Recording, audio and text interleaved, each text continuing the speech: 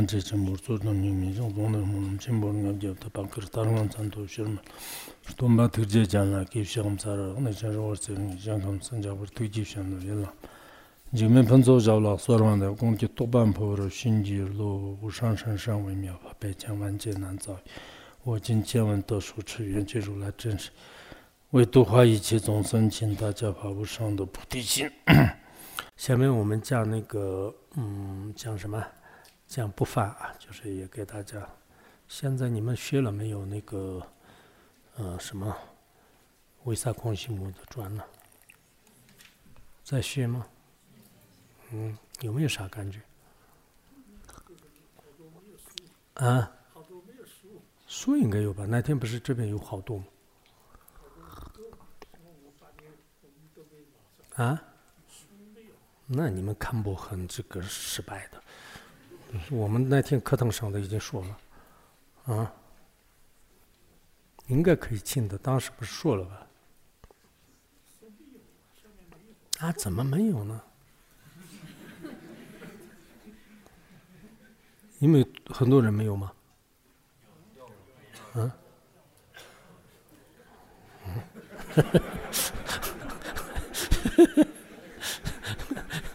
有点不好意思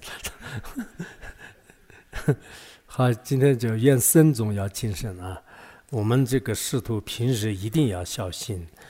因为带来这个大的利益和大的这个害的业就是依靠僧众的话就是以僧众为对境而这个所做的事就是有时候僧众是厌你的对境有点点就是做好事呢也是大的这个利益有做坏事的话呢也是很这个造了很大的业在这样的一个居住清净的大僧团里让讲法闻法积极共同修行是一种很好的一种缘分啊就是我们在座的人大家也不要想着啊在这里一样的这个大城市里面跟一样的人哪里都有就不怎么想就跟僧众共住是非常好的一种缘分就是确实是这个自己要珍惜就是末法时代的时候就是连那个僧也都看不到的就是如今是佛法兴盛的时候而且这么多的僧众一起的话呢有些是可能僧众多了饭哎呀人很多的好烦啊就是其实这个是一种业障就是应该是僧众共住是一个很幸福的事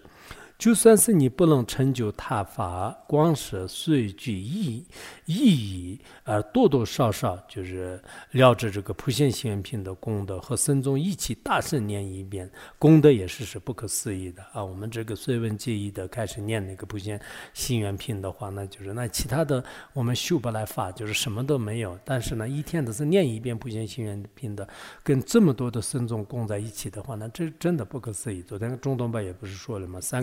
四个这个出家人当中有一个是肯定是菩萨的我们这里有菩萨的肯定说不完的你看今天我们这堂课里面的是至少是可能有好几百个菩萨啊就是4个人当中就一个就是这样出来的话我看这里有一个菩萨那里有一个菩萨这4个人当中也有个菩萨看起来是谁啊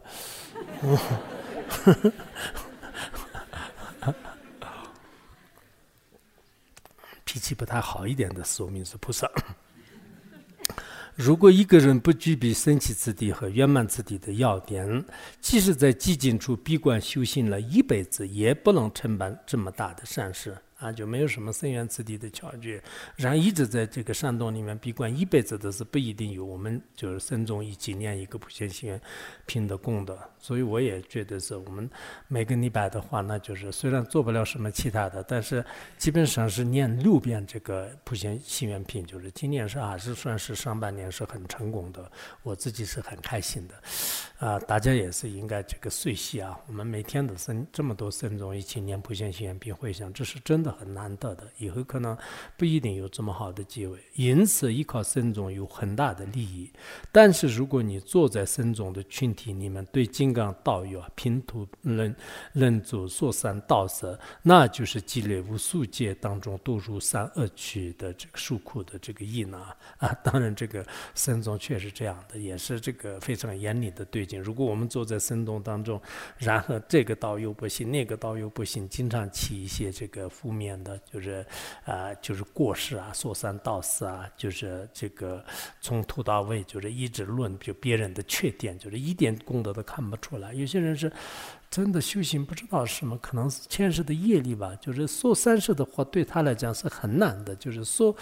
恶的话，那就是特别有智慧的。就是所以说别人的过失的话，那就是确实依靠僧众而造了非常大的业。就是一定要注意，就是因为自己就是其实自己害自己的，就是对别人不一定有利的啊。比如说你经常说别人的过失的话呢，就是对那个人不一定就是有什么损害的，对僧众不一定有损害的，但实际上真正害的是自己。就是这个，我们为什么将近说法给大家就是求的话，好像也不是就是别人说过失的话呢，也对我没啥关系，就是应该没啥关系的。但是最好是你自己造了恶业，最后就是自己就是自害，就这个一定要注意。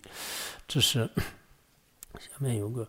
照片，就是这照片里面都是你看多啊活好多，有几个都是现在都老了，就是防望如一般。我一般拍照片的时候，经常就是不好意思，就是经常躲得远远的。就是每次拍照片的时候，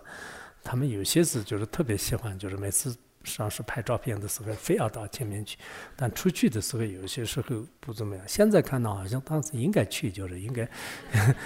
当时觉得是特别不好意思，就好像那个辞世也是这样的，我们都一般都是不太就不太喜欢就是这样的，但是现在看来的话，好像就是拍几张照片也是有必要的。你不仅是自己不闻思，还要侦探跑来跑去，在别人面前说一些引起贪嗔的话，妨碍别人就是这个看书啊问法，就是这个我前面也讲过吧。你自己不闻思的话，那就是你天天的睡懒觉，也没有人说你，就是但是你就经常就是依靠贪嗔痴而引起的，到别人面前就是说别人的过失啊，就是这个不行那个不行，就是这样耽误别人的时间，就是真的打发别人的时间是个最大的过失。如果你自己不想修，就自己离开学院要好一点，不然的话，别人亲近的人面前的话呢，别人也不好意思，就是说什么。而且在大家共修的聚会当中呢，就是大开气语的佛藏们经常说一些乱七八糟的气语，然后呢就是大断就是别人的念经，那你就是以恶心来这个出如来的这个就是教法正法的法身学啊，这个你看别人在念经的时候，你就旁边就别人在问事的时候，你旁边打扰他的话，那这个是出佛身学，出佛的法身学就比这个出佛的色身学还严重。这在上师的这个教言当中也是说过，就是也是很多上师的教言，包括头盖如意宝也是以前说过，以恶心出如来的这个学呢，尚且是一个无我见罪，但如果是让这个出这个发生的学的话呢，那这个罪过呢就是比这个还要大，就是有点可怕。就是以后不要这个在别人问事的时候不要打扰他，就是别人好好念经的时候，哎，过来，你知道吗？现在新闻什么样？俄罗斯和乌克兰怎么样？这念经的时候对你有干啥关系？就是这样。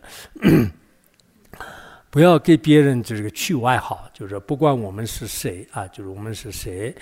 请不要给别人起外号。如果你叫别人的外号而不是真名，那么这个艺术过报是非常严重的。比如很久以前的话，有一个人呢，就是叫别人就是木狗啊，就是结果呢，他在500世当中投生为木狗，为了忏悔这份罪业，他就想尽一切办法，就是会缓解，但是这个还全心全意的诚实慎重，其最终的话呢，就是一心行持善法，但也无法消除一生的业，就是这个是就白一节还是在那个里面公案当中是就是讲得很清楚的。最后他呢还是干说了，就是叫别人木狗的不善业的这个艺术过报啊，就是这个其实这个造的业有时候，但我们这边可能好一点。我也经常问大家，就是好像有些人说是我们现在不会的，就是小这个读小学的时候互相什么就是就取一些外号啊，就是这样。但我有些地方是有的，就是我们包括有一些其他寺院的僧人里面的话呢，